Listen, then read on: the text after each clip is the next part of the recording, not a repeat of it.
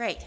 Thank you all for coming. It's kind of an awesome job to give a teaching about Lent to the church that's known as that its favorite season is Lent, and that we are the church of the perpetual Lent. So I'm not sure. I think that somehow maybe I am preaching to the choir about Lent today.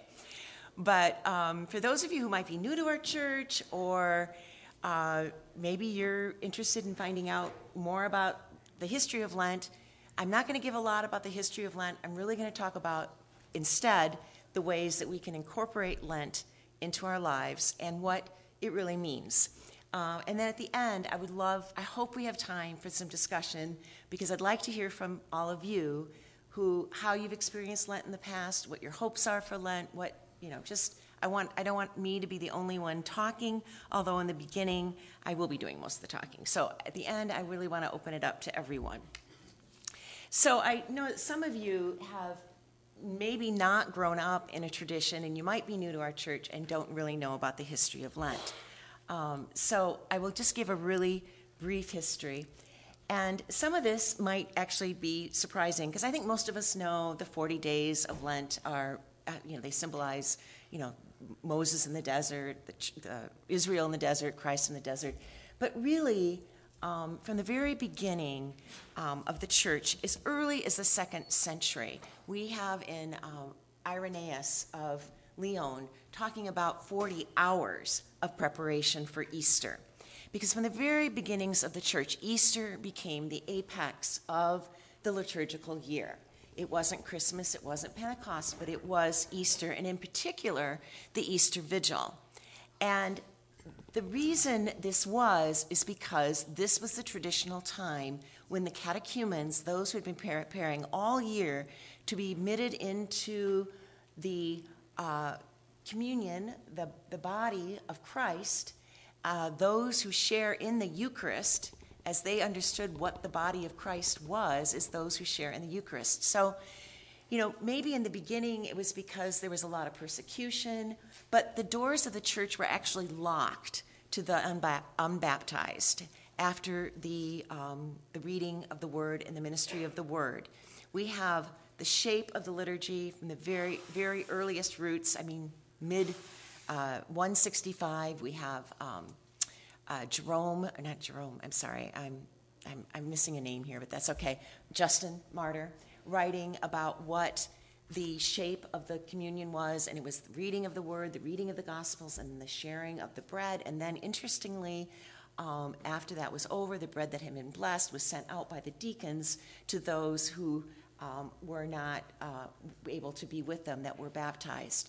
So with that shape also came the shape of the celebration of Easter, which the catechumens would be dressed.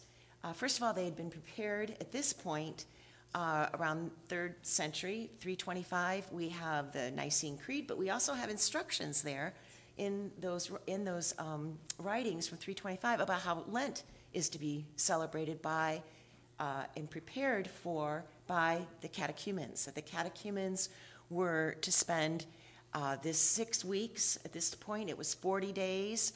Later, Ash Wednesday was added so that it was a complete 40 days and not just 6 Sundays. And they were, like, each Sunday in Lent, they were to have memorized a certain portion of the Creed. This is all written out.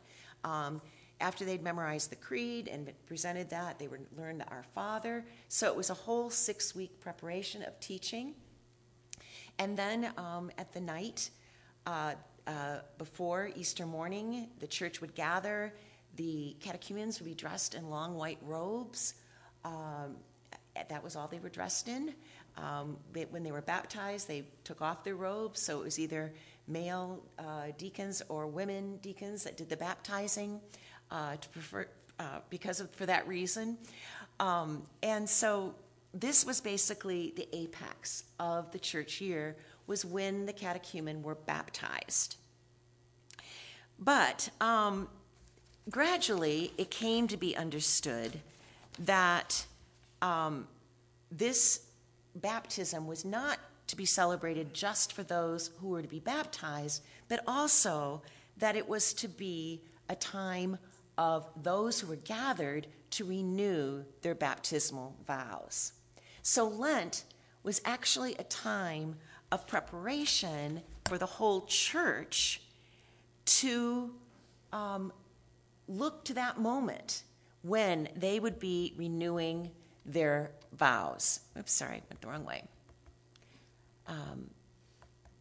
So as early as the 2nd century,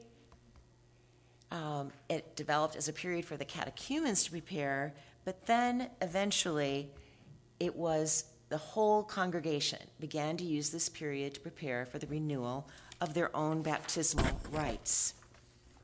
So this is really the purpose of Lent, is to prepare to renew our baptismal rites. This is actually how the early church understood it. All that other that comes along with this follows this idea that we are looking towards that time when we will renew our commitment to God. And I think it's so cool. I didn't actually know when I prepared this teaching that we're actually having a baptism this morning. Is that correct, Father Martin? So you'll get a chance to see the baptismal vows. And while we may not have from time to time the church does have a corporate renewal of baptismal vows, and I actually have a handout that I will give you that you can take later if you'd like to take it home that has basically what are these vows that we're renewing, and we'll also get into them later on in the church. But just so you don't think I'm just making this all up, I want you to read from Bishop Morales his Lenten pastoral letter, which we received this past week. Lent is the time to seek refuge anew under the shadow of the cross of the Lord, planted at Calvary, which reveals to us the horizon of his victory over evil and death. This is our goal, not only during Lent, but through all of our lives. The church invites us to cast off the old garments as we wear and to clothe ourselves with the new robes of Easter. In this way, Lent becomes a time of preparation and renewal of our baptism, which we celebrate on the night of the Easter Vigil or on Easter Sunday. So we almost always, I hope we are having a baptism this Easter, but we almost always do. And this is the time when we join in with those that are being baptized to renew our vows. So why this emphasis on baptism? And I think it's very clearly, as Martin spoke this morning so beautifully about our union with Christ, baptism is actually a picture of that. Because when we go down into the waters, we are joined with Christ in his death. And as we come up out of the waters, we are joined in his resurrection. And that is what the picture of baptism is, that we can see that in our baptisms, we were joined with Christ in his death, and that we are children of Christ, brothers and sisters of Christ who join with him in his resurrection life also.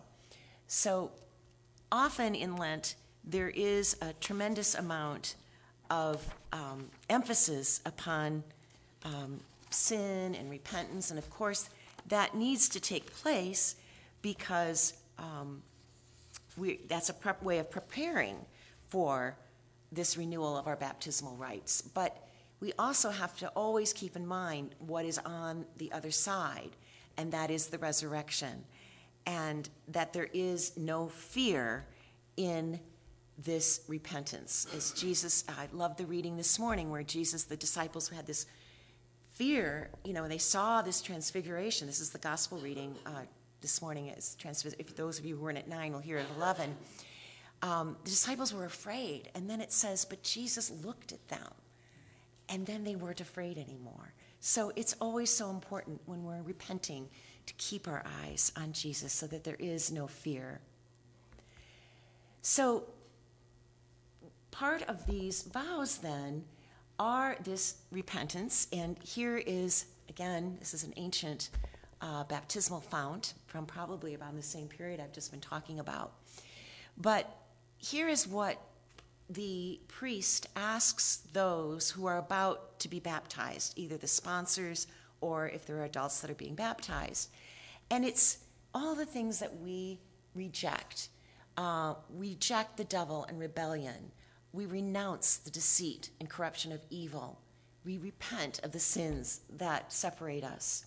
But then we turn to Christ as our Savior. We come to Christ, the way, the truth, and the life. And if I have a small handout. If we want to just even spend Lent meditating on our baptismal vows, I think that would be a very, very worthy thing. I don't know if any of you know why we dip our hands in the holy water as we come into church. Does any of you know why that is? What we're doing when we're doing that? Dip our hands into the holy water and give ourselves the sign of the cross. Pardon? Yes, it's a renewal of our baptismal vows. Every Sunday, you have a chance to dip your hands in that water and say, name of the Father, the Son, and the Holy Spirit. Those names that I was baptized into the body of Christ. I renew those vows. So that's one picture of Lent, and that is this idea of baptism and resurrection. But by the end of the 4th century, this cycle of festivals also became associated with the concept of pilgrimage. And that isn't just Easter, but it's basically all of the festivals. By the end of the 4th century, we have the full church calendar that we have now in terms of the high holy days of the presentation of Jesus in the temple, the Easter Vigil. We have also Holy Thursday and Holy Friday. On Holy Thursday, evidently, the catechumens hadn't bathed all that 6 weeks. So on Holy Thursday, they got to take a bath. Not a baptismal bath, but they got to take a bath. And the one book I was reading was, so maybe they didn't smell so bad when the time came. But we have Holy Thursday. We have Good Friday, where the church gathered to hear the account of the crucifixion. But we also have, by then, we have Ascension, and we have Pentecost as the great festival. So what Constantine did with his mother, and whether this is real or imagined, he created all these shrines in the Holy Land that people would go and visit for each one of these festivals. And for the festival of Easter, everyone would go to Jerusalem itself. And we have some beautiful accounts by one saint, woman, Egeria, who wrote of one of the reasons why we know as much about the vigil as we do is because of her account of the vigils at that time. So this concept of pilgrimage also really came to be a part of how we understand Lent, both real and symbolic. So Lent, in a sense, becomes this journey to the cross.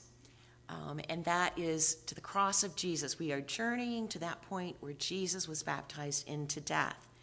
So this journey, I think one way we can observe it is by following our lectionary readings for the time of Lent. You know, today it all began with the Transfiguration in the New Common Lectionary. They revised it, so we actually have, even though the Feast of Transfiguration is in August, we actually have the readings of the Transfiguration beginning the Sunday before Ash Wednesday. So if you go into your Bibles and you start in the Gospel with the Transfiguration, tomorrow maybe, and you begin to start to meditate on the journey that Jesus took, the steps that he took towards that cross, do an extended reading, you know, maybe just a small portion every day, maybe just 3 or 4 verses of a meditation upon Jesus' journey. We also have other tools that can help us. There is a booklet that I'm going to be picking up. I think it's, where is that? It's right here. A Lent, a Season of Returning. This is put out by the Transforming Community. I'm going to get a bunch of these and have them available to all of you on Wednesday night. But it's by Ruth Haley Barton. What she does is she takes the lectionary readings for each week and asks us, they're in here, and asks us to have an extended meditation upon the lectionary readings for the following Sunday. And when I do this, and I've begun doing it again, I kind of fell out of the practice of it, of really taking each day one of the lectionary readings for Sunday and meditating upon that. When I come to church on Sunday, I am so ready to hear the word proclaimed from the pulpit. But then also there is an extended meditation on these, and also some really great, I think what I like about this booklet the best are some great journaling questions. And this is something you could do with your whole family, and it goes all the way. There's one Sunday for each Sunday in Lent, and then it also goes up to Holy Week. So this would be a resource you might want to consider, and if you don't, but at least take some time to look at the gospel readings that lead up to this journey to the cross. So the other really important part of Easter is that we see it as a time in the desert. Henry Nouwen, we have to fashion our own desert where we can withdraw every day, shake off our compulsions, and dwell in the gentle healing presence of the Lord.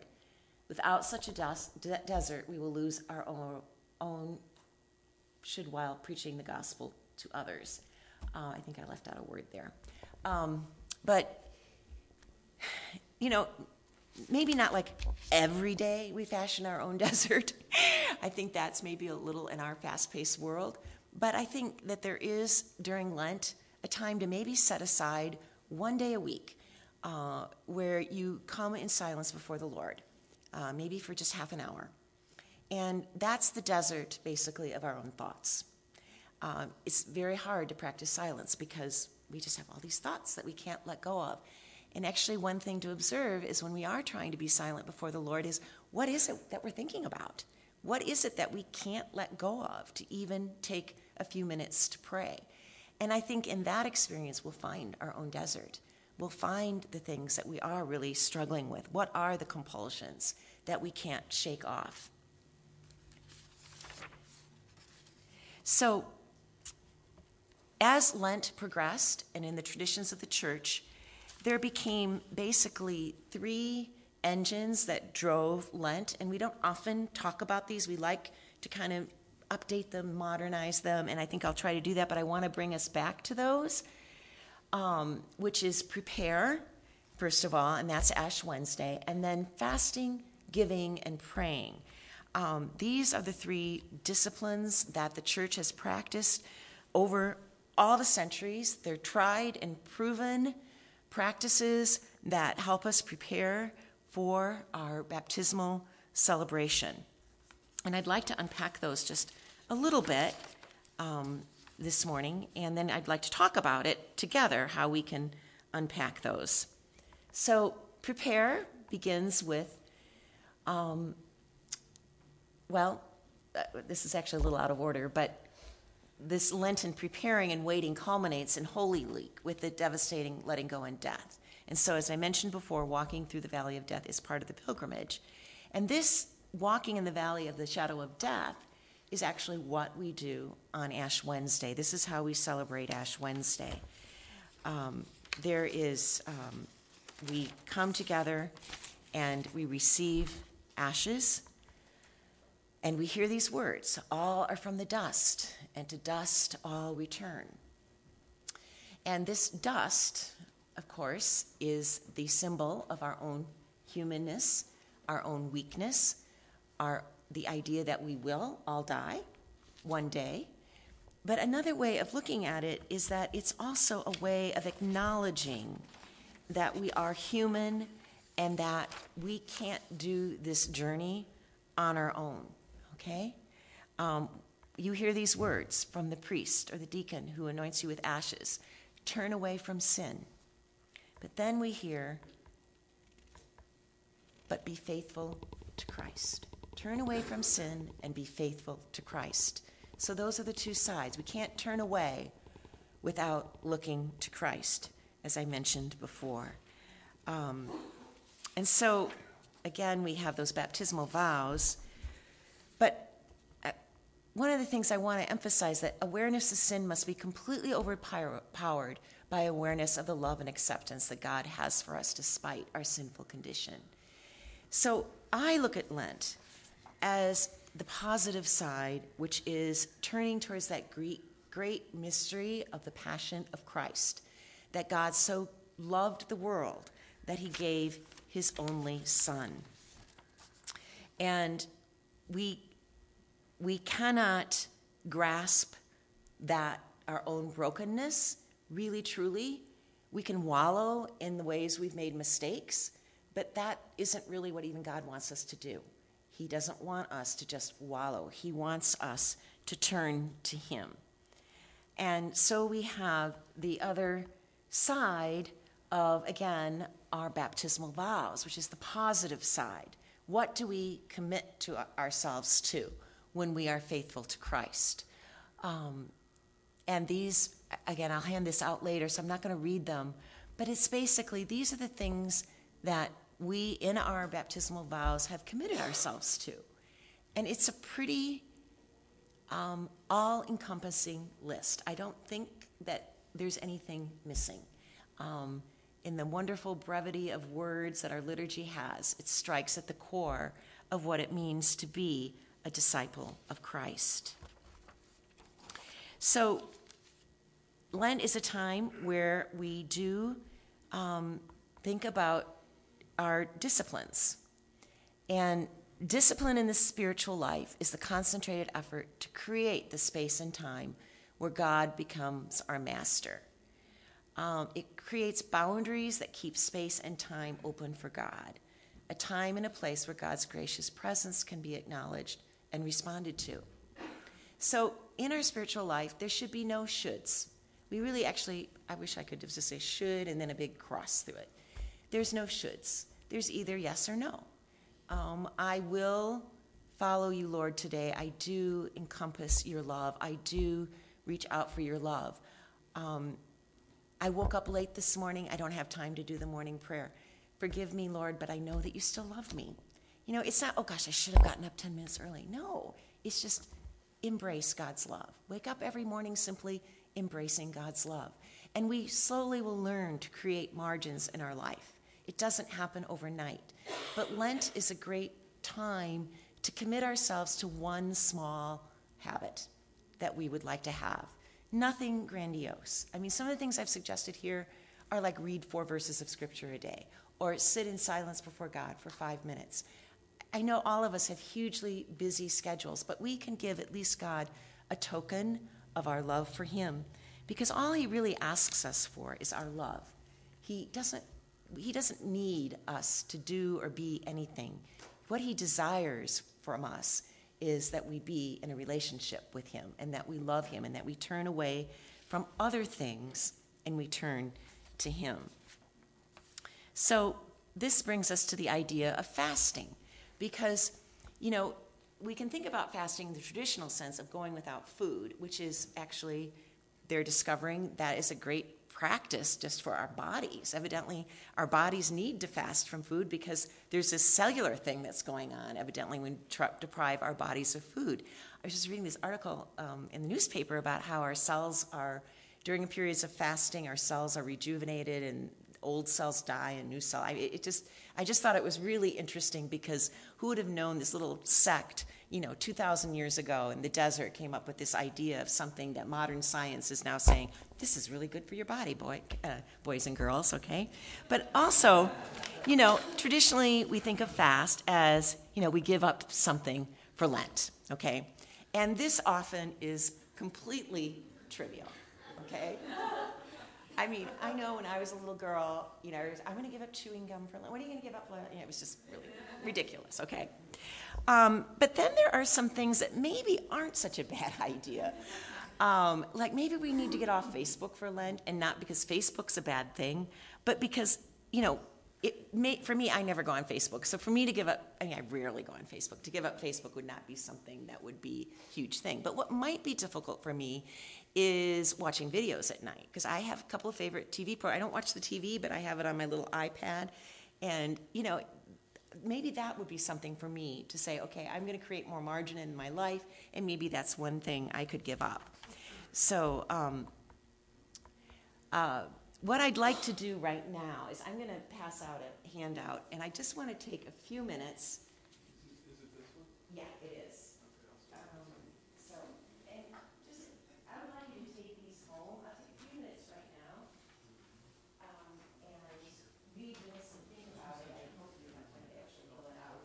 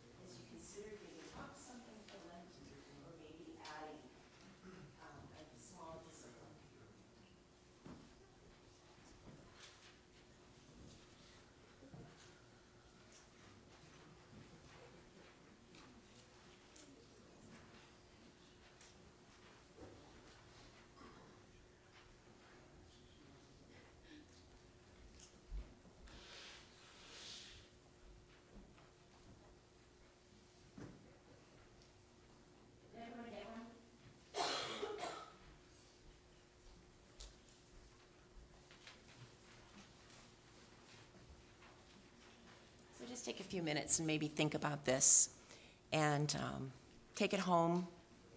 You know, maybe there's some things you want to write down right now, even as we just take a few minutes.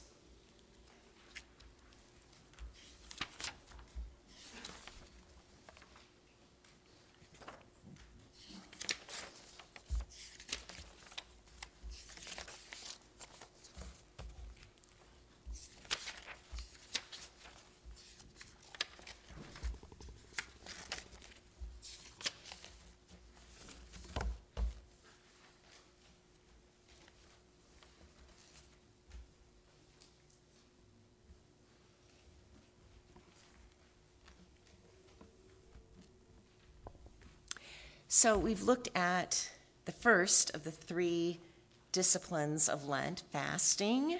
Now I would like to look very briefly at prayer. And again, the purpose of prayer is to come into a relationship with God. And I think this is an apt scripture. This is one that's often used, I think it's one of our readings even for Ash Wednesday. This is why the Lord says, "Turn to me while there is time. Give me your hearts. Don't tear your clothing in your grief. Instead, tear your hearts. Return to the Lord your God, for he is gracious and merciful. He is filled with kindness and is eager not to punish you." And perhaps this is a prayer that we can pray all through Lent, is how can we return our hearts to God? How can we make space in our hearts for the love of God? Teresa of Avila is one that has written extensively on prayer. She wrote in her autobiography, which is the place to begin with, Teresa of Avila. She also has a very famous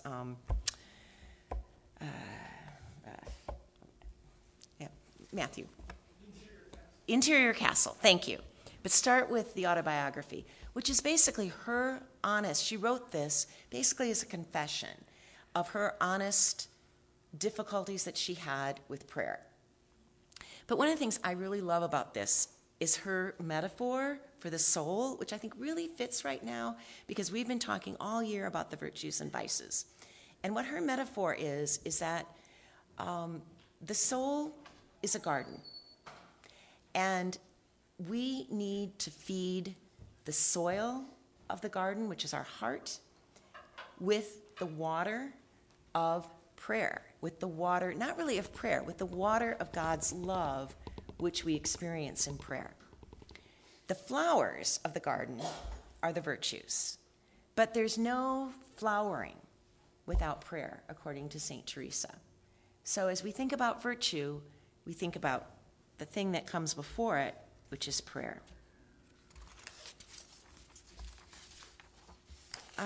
So here's just a few suggestions for prayer. I already said this, spend 5 minutes a day in silence. Keep a prayer journal. Set a few hours aside once a week, maybe even 1 hour once a week, for extended prayer and Lectio Divina with the scriptures. If you're an active kind of person, sitting still is really hard.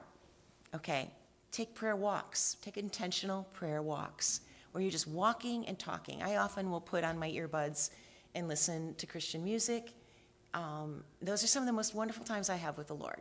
They're not necessarily sitting at home alone in my little prayer closet. They're out walking, listening to Christian music, and just talking to God.